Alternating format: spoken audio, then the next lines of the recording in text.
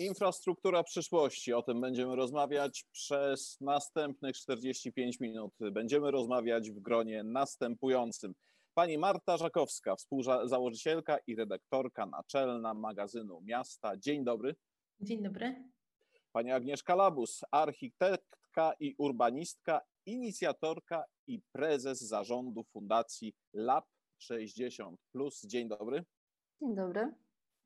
Pani Maria Parysz, przedsiębiorczyni Artificial Intelligence, data scientist i lider wspólnoty związanej ze sztuczną inteligencją. Dzień dobry. Dzień dobry. Sporo tych tytułów. Jest z nami również pan Filip Springer, pisarz i fotograf. Dzień dobry. Dzień dobry. Ja się nazywam Marcin Piasecki, jestem dziennikarzem Rzeczpospolitej i będę miał przyjemność i zaszczyt poprowadzić nasze spotkanie o infrastrukturze przyszłości, czyli o czym, co rozumiemy przez, nawet trudno powiedzieć, że to jest pojęcie, określenie infrastruktura przyszłości. Pani Marta Żakowska, co pani przez to rozumie? Ja rozumiem, dzień dobry jeszcze raz, infrastrukturę przyszłości przede wszystkim jako szeroko pojęte środowisko naszych różnych interakcji. Jest bardzo szerokie pojęcie, więc z jednej strony oczywiście mówimy o całej fizycznej sferze naszego współżycia, tego jak konstruujemy przestrzenie naszego życia, jak to warunkuje z jednej strony to, jak działamy ze sobą, jak się czujemy na co dzień, od zdrowia fizycznego przez psychiczne, po właśnie społeczne, ale z drugiej strony infrastruktura przyszłości to też oczywiście wszystkie platformy i wszystkie narzędzia do komunikacji tak bardzo ważne obecnie, zdalnej i cała technologia, która ma bardzo różne wymiary i w bardzo różny, fajny, ale też niebezpieczny sposób może właśnie to nasze współżycie warunkować. Więc rozumiem, że mówimy o tym, jak współżyjemy w różnych wymiarach. Powiedziała pani rzecz intrygującą, w niebezpieczny sposób. Myślę, że to będziemy rozwijać w dalszej części naszej dyskusji, ale wróćmy do pytania. Czym jest infrastruktura przyszłości? Pani Agnieszka Labus, bardzo proszę. No ja powiem szczerze, że infrastruktura przyszłości dla mnie to przede wszystkim pytanie, o jakiej przyszłości mówimy. Czy mówimy o przyszłości w perspektywie 10, 20 czy 30 lat, czy może jeszcze więcej. Z perspektywy jakby takich globalnych wyzwań i trendów, o których mówimy, no ja akurat ze swojej, powiedzmy tutaj z obszaru, którym się zajmuję, zmiany demograficzne i starzenie się społeczeństwa wydają się jednym z ważniejszych wyzwań, przed jakimi stoimy, jeżeli chodzi o infrastrukturę przyszłości również. I wydaje mi się, że ta infrastruktura przyszłości to jest właśnie infrastruktura starości, bo gdybyśmy popatrzyli na to z perspektywy tego, że my dzisiaj jako powiedzmy, no jesteśmy w różnym wieku, ale mówiąc o 30-40-latkach, ta infrastruktura przyszłości będzie właśnie dla nich, na ich starość.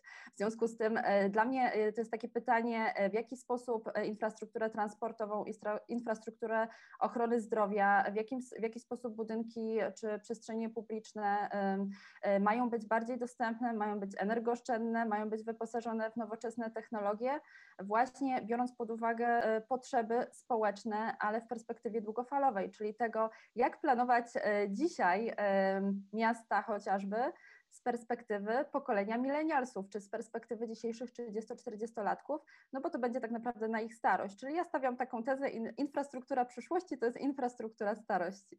Bardzo, bardzo dziękuję. Pani Maria Parysz. To ja rzucę troszeczkę jeszcze inne światło, a mianowicie ludzi, którzy to robią.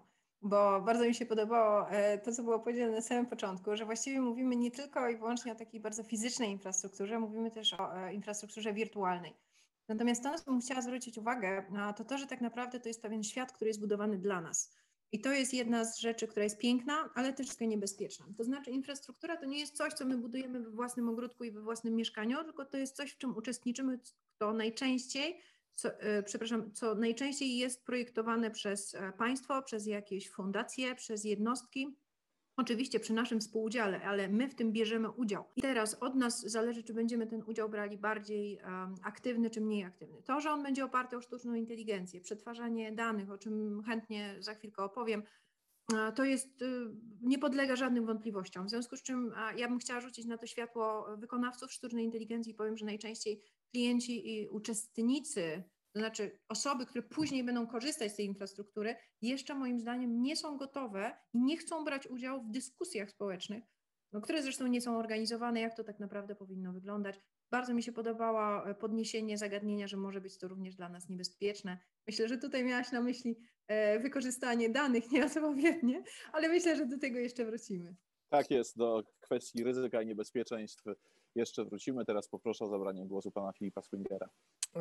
Ja przyznam szczerze, że jak słyszę hasło infrastruktura przyszłości, to jestem podejrzliwy do obu jego członów, bo po pierwsze myślę, że wielkim problemem dzisiaj, czy ostatnich 15-20 lat jest takie myślenie twardą infrastrukturą i wiara w to, że rozwój się o tą twardą infrastrukturę opiera, o czym pewnie będzie jeszcze okazja porozmawiać w przyszłości.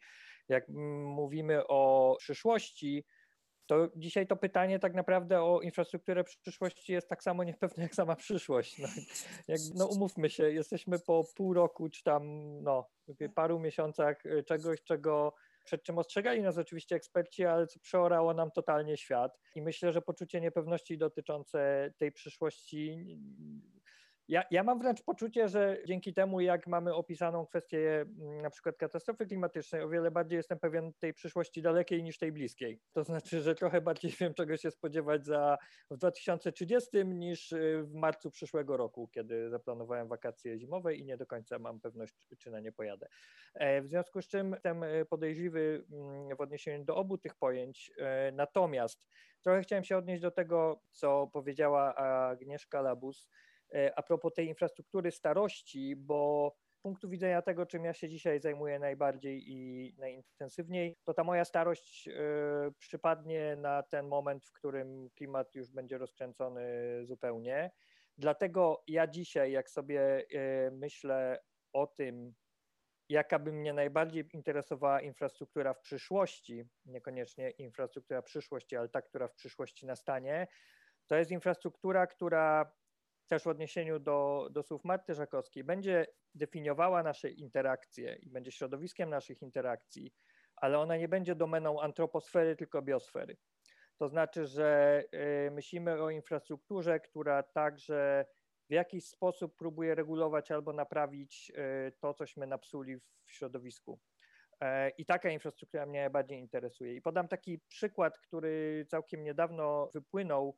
Eksperci z Centrum Badania Mokradeł Uniwersytetu Warszawskiego razem z badaczami z uniwersytetów w Orhus w Danii i jednego z niemieckich uniwersytetów, przepraszam, nie pamiętam którego, przeprowadzili takie badanie, mierząc, ile by kosztowało przywrócenie naturalnego biegu Narwi na sporym obszarze, tak żeby przywrócić naturalne stosunki wodne w północno-wschodniej Polsce. I kosztowałoby to mniej więcej tyle, co wybudowanie 20 km drogi ekspresowej. Trochę bardziej interesuje mnie taka infrastruktura, która przywraca nam środowisko nie do stanu pierwotnego, bo on już nie istnieje, już nigdy nie będzie pierwotny, ale do takiego, w którym ono może działać na swoich zasadach, mniej ta twarda, która definiuje tylko i wyłącznie życie człowieka. Więc jakbym miał mówić tak szybko, to infrastruktura przyszłości to jest dla mnie infrastruktura, która dotyczy biosfery, a nie antroposfery.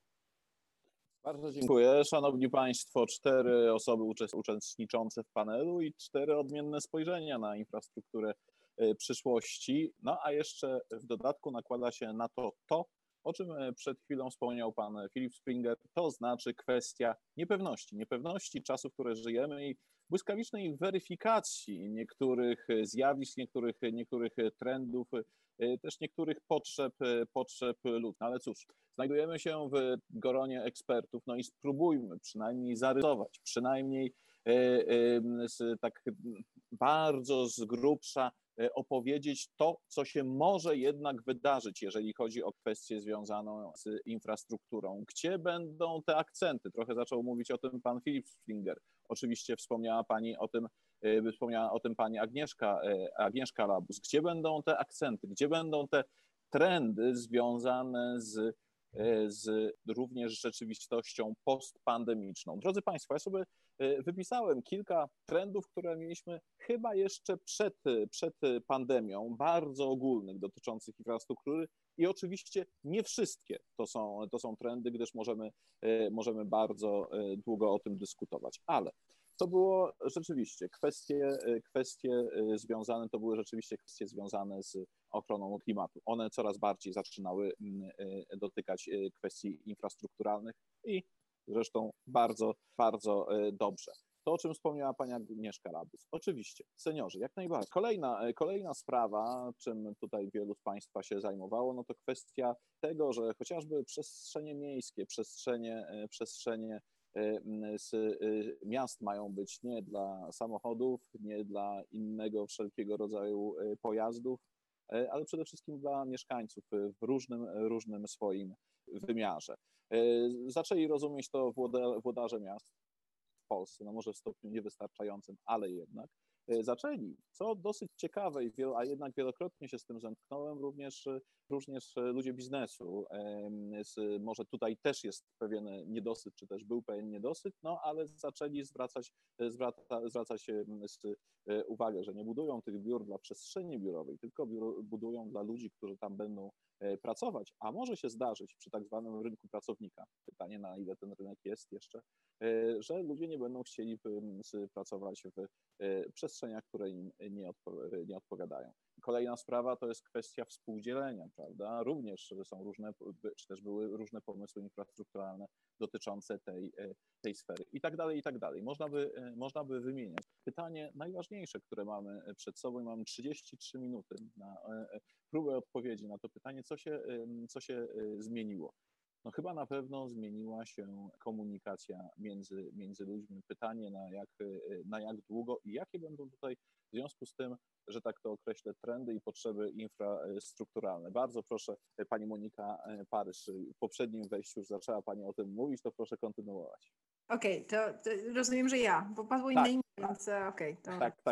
Ja chciałabym dodać jeszcze jedną rzecz, bo jeżeli mówimy o trendach, to ja zawsze mówię, że tak naprawdę jest jeden trend, który akurat jest gwarancją i to tutaj, Filip, jestem pewna, że to się jakby zadzieje, to gwarantuję, że przez najbliższe 3-5 lat to jest czas wzrostu sztucznej inteligencji. Co do tego nie mamy wątpliwości. Ta zima, której niektórzy się spodziewali, ona raczej nie nastąpi.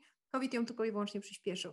W związku z czym ja bym chciała zwrócić waszą uwagę na kilka aspektów, ponieważ trendem na pewno w infrastrukturze, czy to fizycznej, czy to wirtualnej, jest wykorzystanie sztucznej inteligencji. Pojawiają się na ulicach kamery, przekazy z kamer są wykorzystywane w bardzo konkretnym stopniu. Sztuczna inteligencja wspiera policję, pojawiają się drony, pojawiają się analizy, nie wiem, naszego kaszlu pod COVID, patrzymy na temperaturę.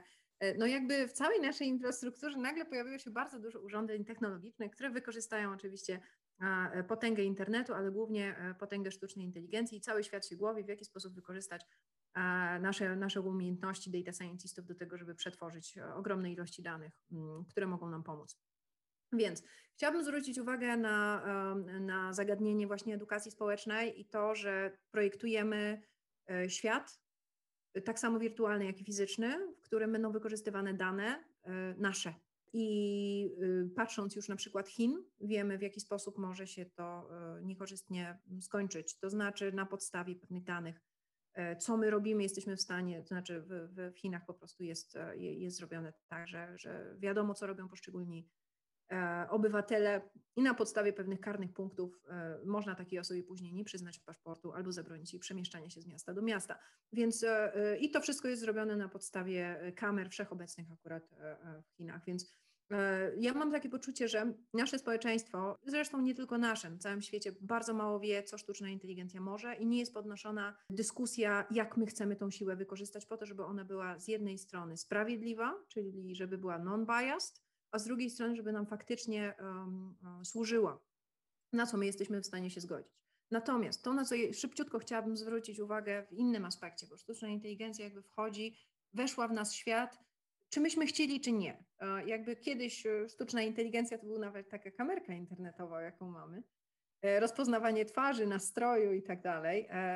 Każdy z nas z tego teraz korzysta. Dzieci uczą się w ten sposób, my się porozumiewamy, pracujemy, kontaktujemy się z całym światem, tak mamy prowadzone konferencje. Coś, co wcześniej było raczej, no na pewno nie było w mainstreamie. Więc co się teraz zadzieje? Że technologia wchodzi i ona będzie nam co dzień. Przepraszam. Proszę kontynuować, to jest normalne przy połączeniach zdalnych. Do czego dążę? Pamiętajmy, że przestrzeń taką, na której jesteśmy, czyli konferencyjna czy pracowa, to jest coś, co jesteśmy w stanie zaprojektować sami, ale mówimy tutaj o usługach państwowych, z których korzystamy, o zgłaszaniu poszczególnych właśnie chorób, czy leczeniu przez telefon, czy przez internet, czy analizie i diagnozie naszego stanu zdrowia i tak dalej, i tak dalej. Cały nasz świat przenosi się do internetu. A internet jest zdigitalizowany. Zdigitalizowany, czyli pod każdą naszą aktywnością są dane. I to jest nasz obszar działania i te dane są wykorzystywane. Są wykorzystywane na plus albo są wykorzystywane, to jest tylko narzędzie. Więc można je wykorzystać na wiele, wiele sposobów. Chcę zwrócić, raz jeszcze wrócę, takie zatoczę koło i wrócę do tego punktu, od którego zaczęłam. O tym trzeba koniecznie dyskutować i edukacja społeczna w zakresie technologii, szczególnie sztucznej inteligencji i możliwości wykorzystania danych, które w tym momencie są po prostu masowo gromadzone wszędzie. To jest temat, który musi i mam nadzieję, że to też trafi na podatny grunt tutaj, jak to mówię, że dyskusja społeczna na ten temat musi się zacząć. Jej w tym momencie w Polsce niestety nie ma. Bardzo, bardzo dziękuję. Pani Maria Paryż. No właśnie, mówiliśmy o tych ryzykach i bezpieczeństwach związanych z rozwojem sztucznej inteligencji, czy w ogóle czy nowych technologii. Żeby nie było łatwo, to za chwilę, żeby Państwo mogli się przygotować, też zapytam o dobre wiadomości. To znaczy, jakie mamy jednak mimo wszystko dobre wiadomości związane z naszą dosyć w tej chwili ponurą rzeczywistością.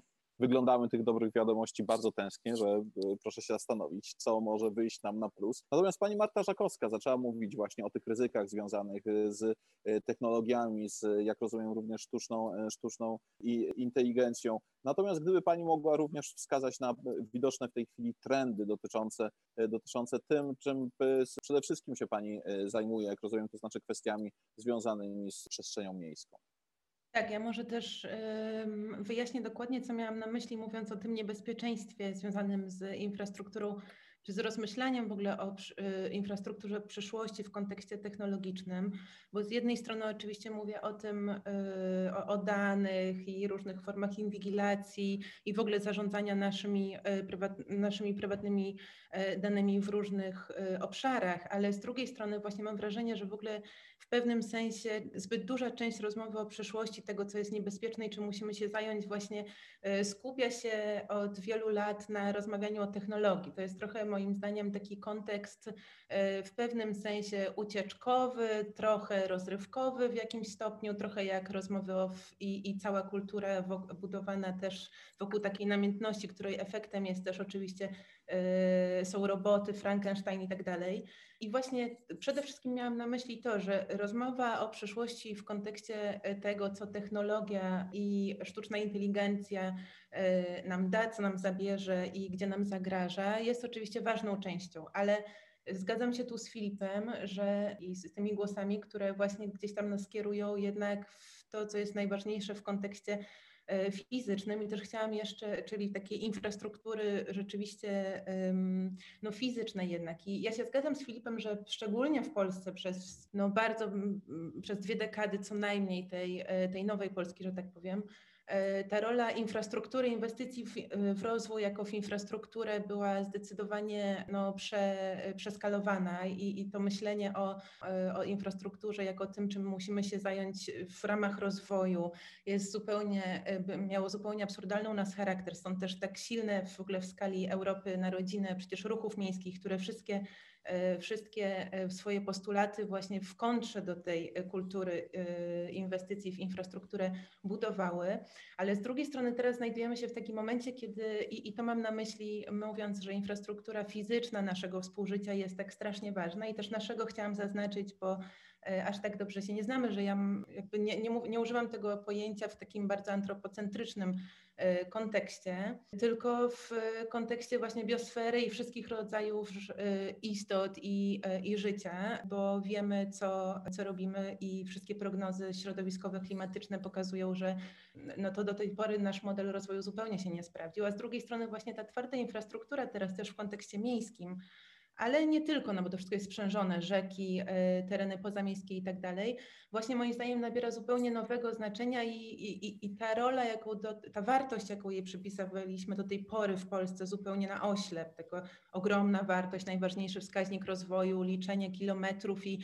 jakichś budynków idiotycznie skonstruowanych szkodliwie dla społeczności jako wskaźnik. Nagle to, że tak bardzo mamy gdzieś tam wyjęte w taki rejestr istoty, całą naszą fizyczność współżycia, moim zdaniem może być cenne w momencie, w którym dodajemy i będziemy walczyć o to, żeby jednak podejść do zmiany całego systemu budowania. Proszę zauważyć, że Europejski Nowy Ład jest oparty i cały problem Europejskiego Nowego Ładu został skonstruowany między innymi na tym, że to budownictwo jest odpowiedzialne za niemalże połowę, są różne tam wskaźniki, ale niemalże połowę emisji, że to transport za 1/3, w tym ogromną część ma samochodowy, który w Polsce jest gigantycznym problemem, totalnie przeskalowanym, więc nagle się okazuje, że w kontekście z jednej strony kryzysu klimatycznego narastającego i tego, jak my w ogóle o tym nie myślimy, jak ciągle budujemy, betonujemy, ale budujemy też budynki, rzeki dalej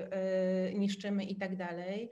Nagle ta fizyczność właśnie tylko rozumiana w nowy sposób jest bardzo ważna, bo to ona, nagle architektura, też pandemia to pokazała, kryzys klimatyczny, kryzys demograficzny, pokazuje, że architektura rzeczywiście, tak jak pierwotnie o niej myślimy, jest pewną, znaczy nie pewną, tylko po prostu jest realną właśnie naszą formą schronienia w sensie dosłownym, prawda? I w pandemii, i w kryzysach tych wszystkich.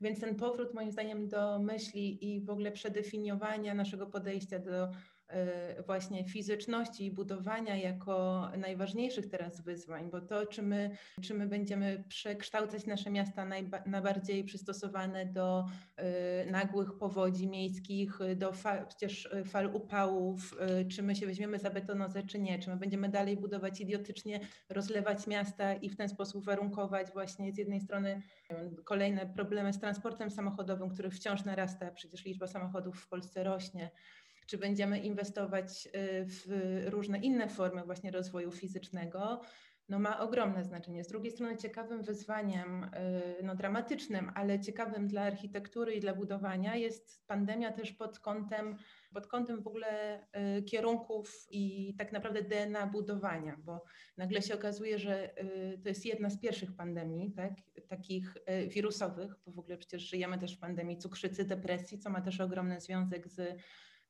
związek z właśnie fizycznością naszą. Natomiast to na przykład wprowadza DNA takie tych 2 metrów. Musimy budować szersze korytarze, żeby się mijać. Musimy budynki kierować na zewnątrz. Zupełnie inną wartość zaczynają mieć balkony, patia.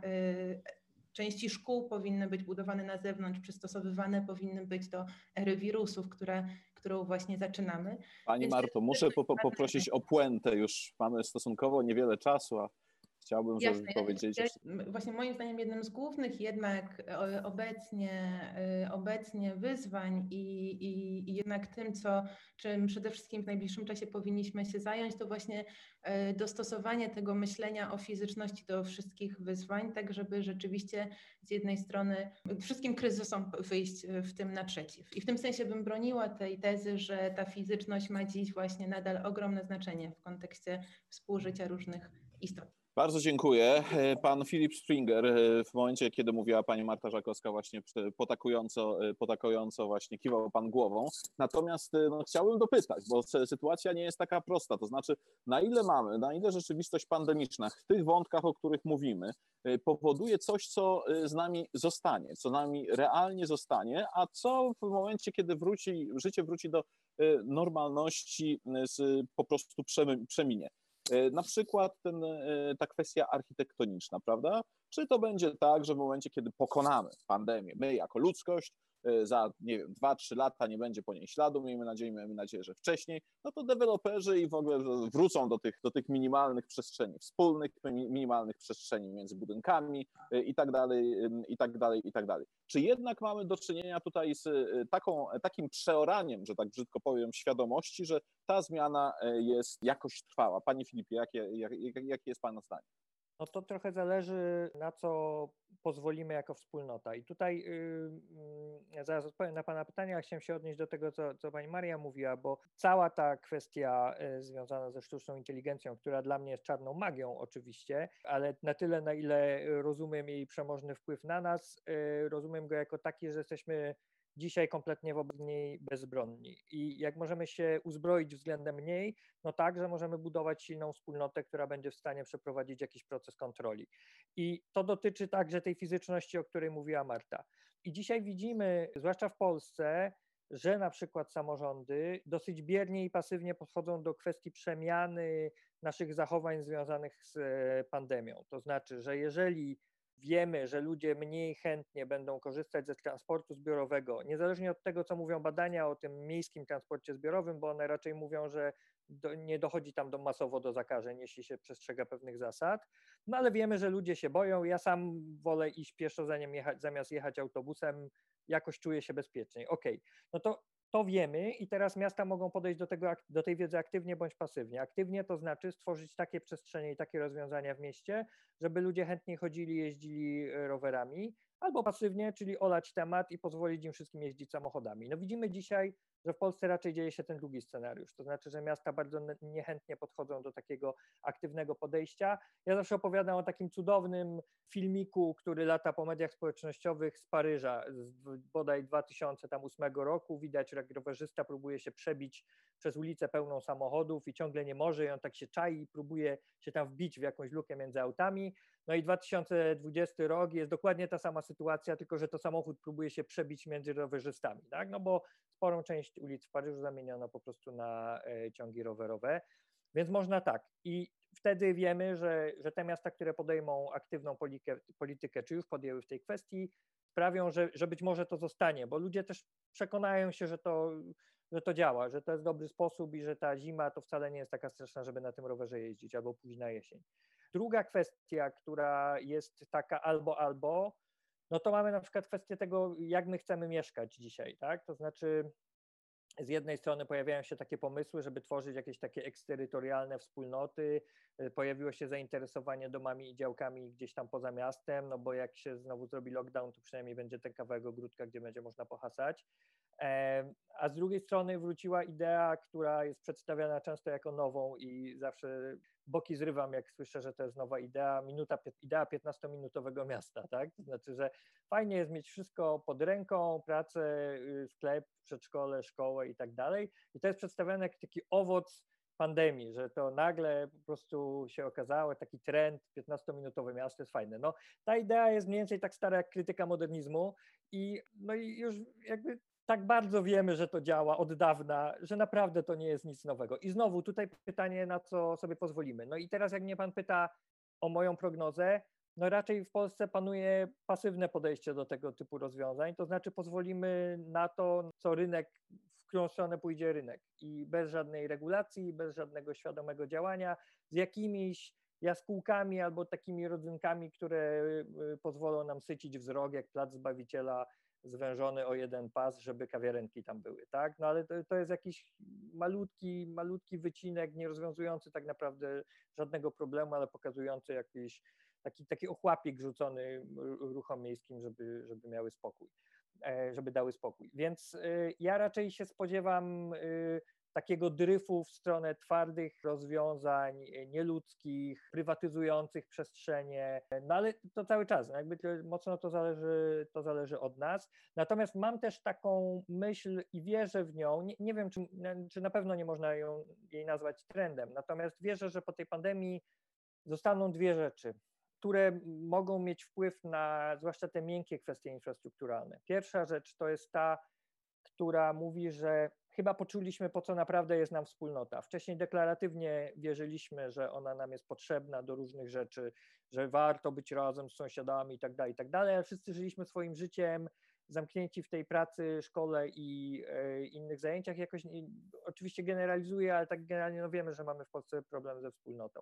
Natomiast ta pandemia pokazała, że naprawdę jak się nie zatroszczymy od tego sąsiada z dołu, to on nie będzie miał zakupów i trochę nam jest z tym inaczej niż wcześniej, że dobrze mieć ten sklepik na osiedlu, bo on jest zawsze dostępny i że ta wspólnota, jakby poczuliśmy jej potrzebę. A druga rzecz, która zostanie nam po pandemii, ale tylko w polskim wydaniu, znaczy chyba tylko w Polsce wprowadzono ten arcydebilny zakaz wchodzenia do parków i lasów i mam takie przekonanie, że wszyscy poczuliśmy, że bardziej ich potrzebujemy, gdy nam je zamknęli.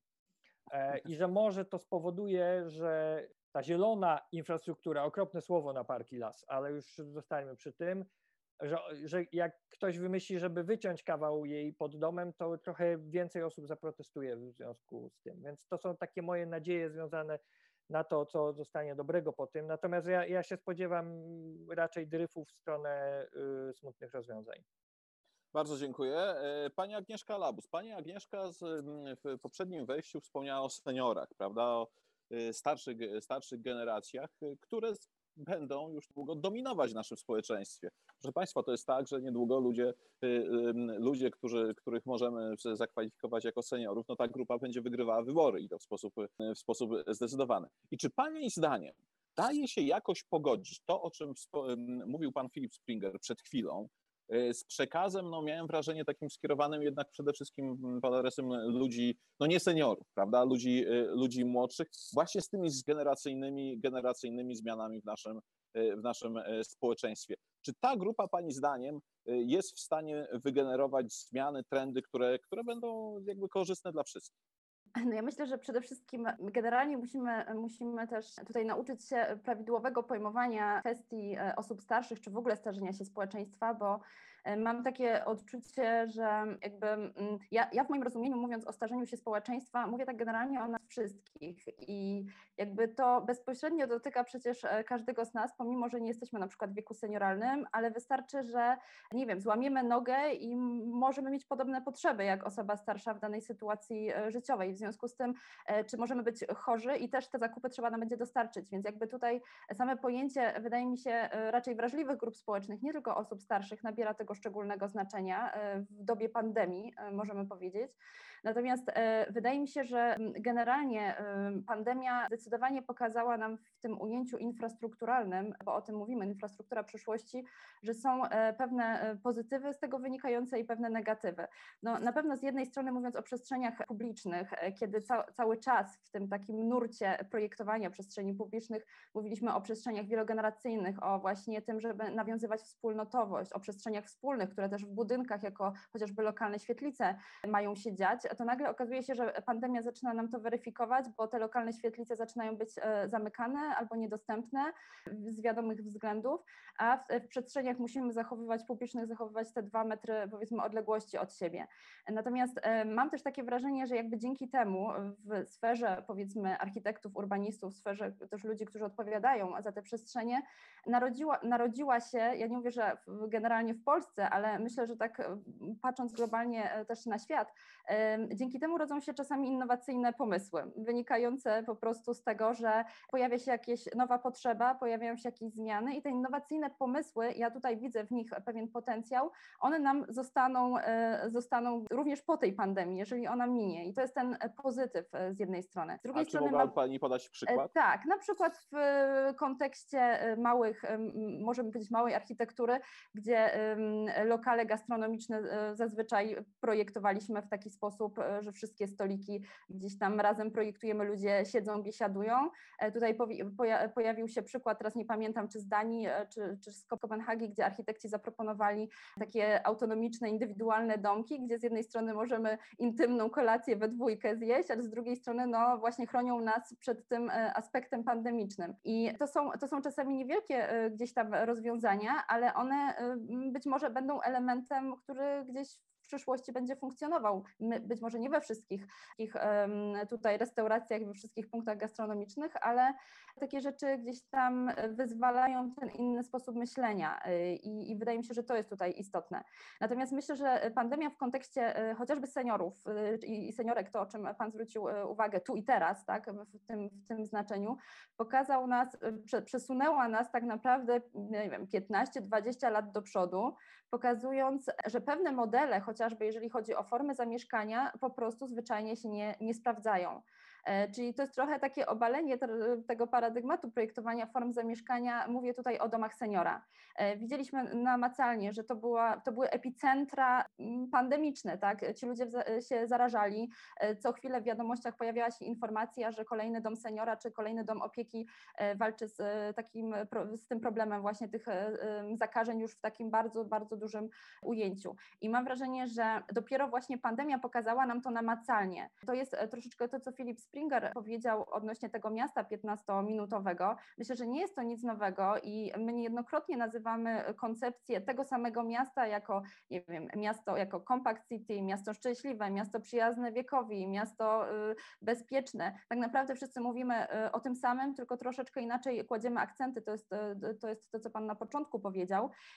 Ale wydaje mi się, że w okresie właśnie chociażby takiej pandemii warto o tym mieście 15-minutowym nawet powiedzieć jako swoistego rodzaju, no nie jest to nowość, ale jeżeli to ma przekonać pewnych ludzi, że ten trend i ten kierunek jest właściwy i prawidłowy, to niech się to nazywa, że tak powiem, jak chce, a jeżeli to przekona większą liczbę ludzi do gdzieś tam właściwego pojmowania tego, w jakich miastach rzeczywiście chcemy żyć na przyszłość i jakie trendy powinny tutaj dominować.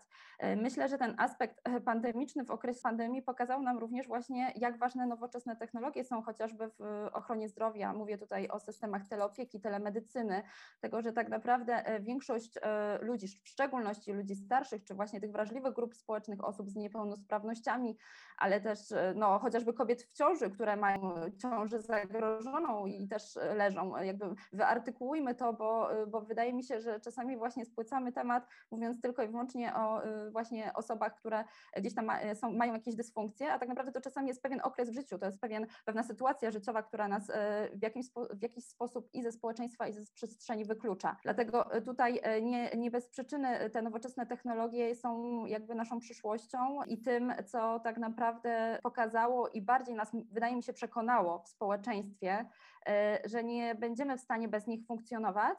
Natomiast powiedziałabym, że te nowoczesne technologie, powinniśmy o nich myśleć w systemie raczej wspierania niż zastępowania.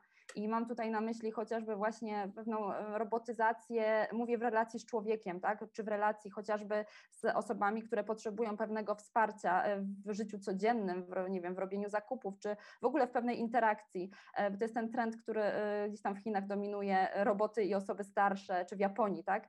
I pytanie, czy to jest w ogóle właściwy kierunek i pytanie też, czy to w ogóle jest w stanie zastąpić relacje międzyludzkie. No, jest to na pewno bardzo trudna odpowiedź, natomiast tu też kwestia mentalności społeczeństwa danego u nas w Polsce, jednak myślę, że to jeszcze daleka droga do tego. Także no, w tak krótkim czasie nie da się całego tematu tutaj omówić. Poproszę o puentę, bo już musimy za chwileczkę kończyć.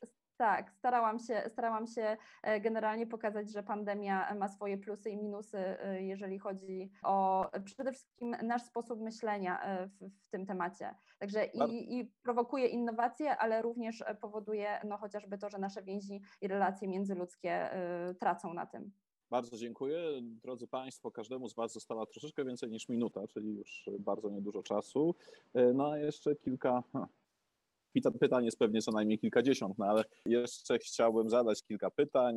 Wracam do pani Marii Paryż. Zaczęliśmy rozmawiać właśnie o tych nowoczesnych technologiach komunikowania się i to zresztą są już pierwsze badania bardzo interesujące na ten temat, że one nam troszeczkę zastąpiły wręcz tą świetlicę, tak, na osiedlu, w jakiejś wspólnocie, czasami rozmowy z sąsiadami.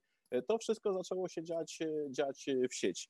Czy ma to jakieś przełożenie na sztuczną inteligencję? Sztuczna inteligencja jednak ma jakieś plusy, bo dużo mówiliśmy o minusach właśnie, jeżeli chodzi o życie społeczne, funkcjonowanie społeczne po pandemii. No tak, ja bym tutaj powiedziała, że sztuczna inteligencja jest po prostu narzędziem wykorzystywanym tak jak Agnieszka powiedziała, w zastąpieniu pewnych funkcji, których teraz nie jesteśmy w stanie wykonywać fizycznie przez COVID. I okej, to jest jeden aspekt. I tak, już są badania mówiące o tym, że tak naprawdę więcej powiemy robotowi niż osobie tak jakby na żywo, więc zaufanie jakby jest większe, bo to po prostu robot słucha, nagrywa, może pomóc w sytuacjach, które są jakby trudne, chociażby właśnie w zastąpieniu tej pierwszej pomocy psychologicznej. w podpowiedzeniu, co człowiek ma zrobić.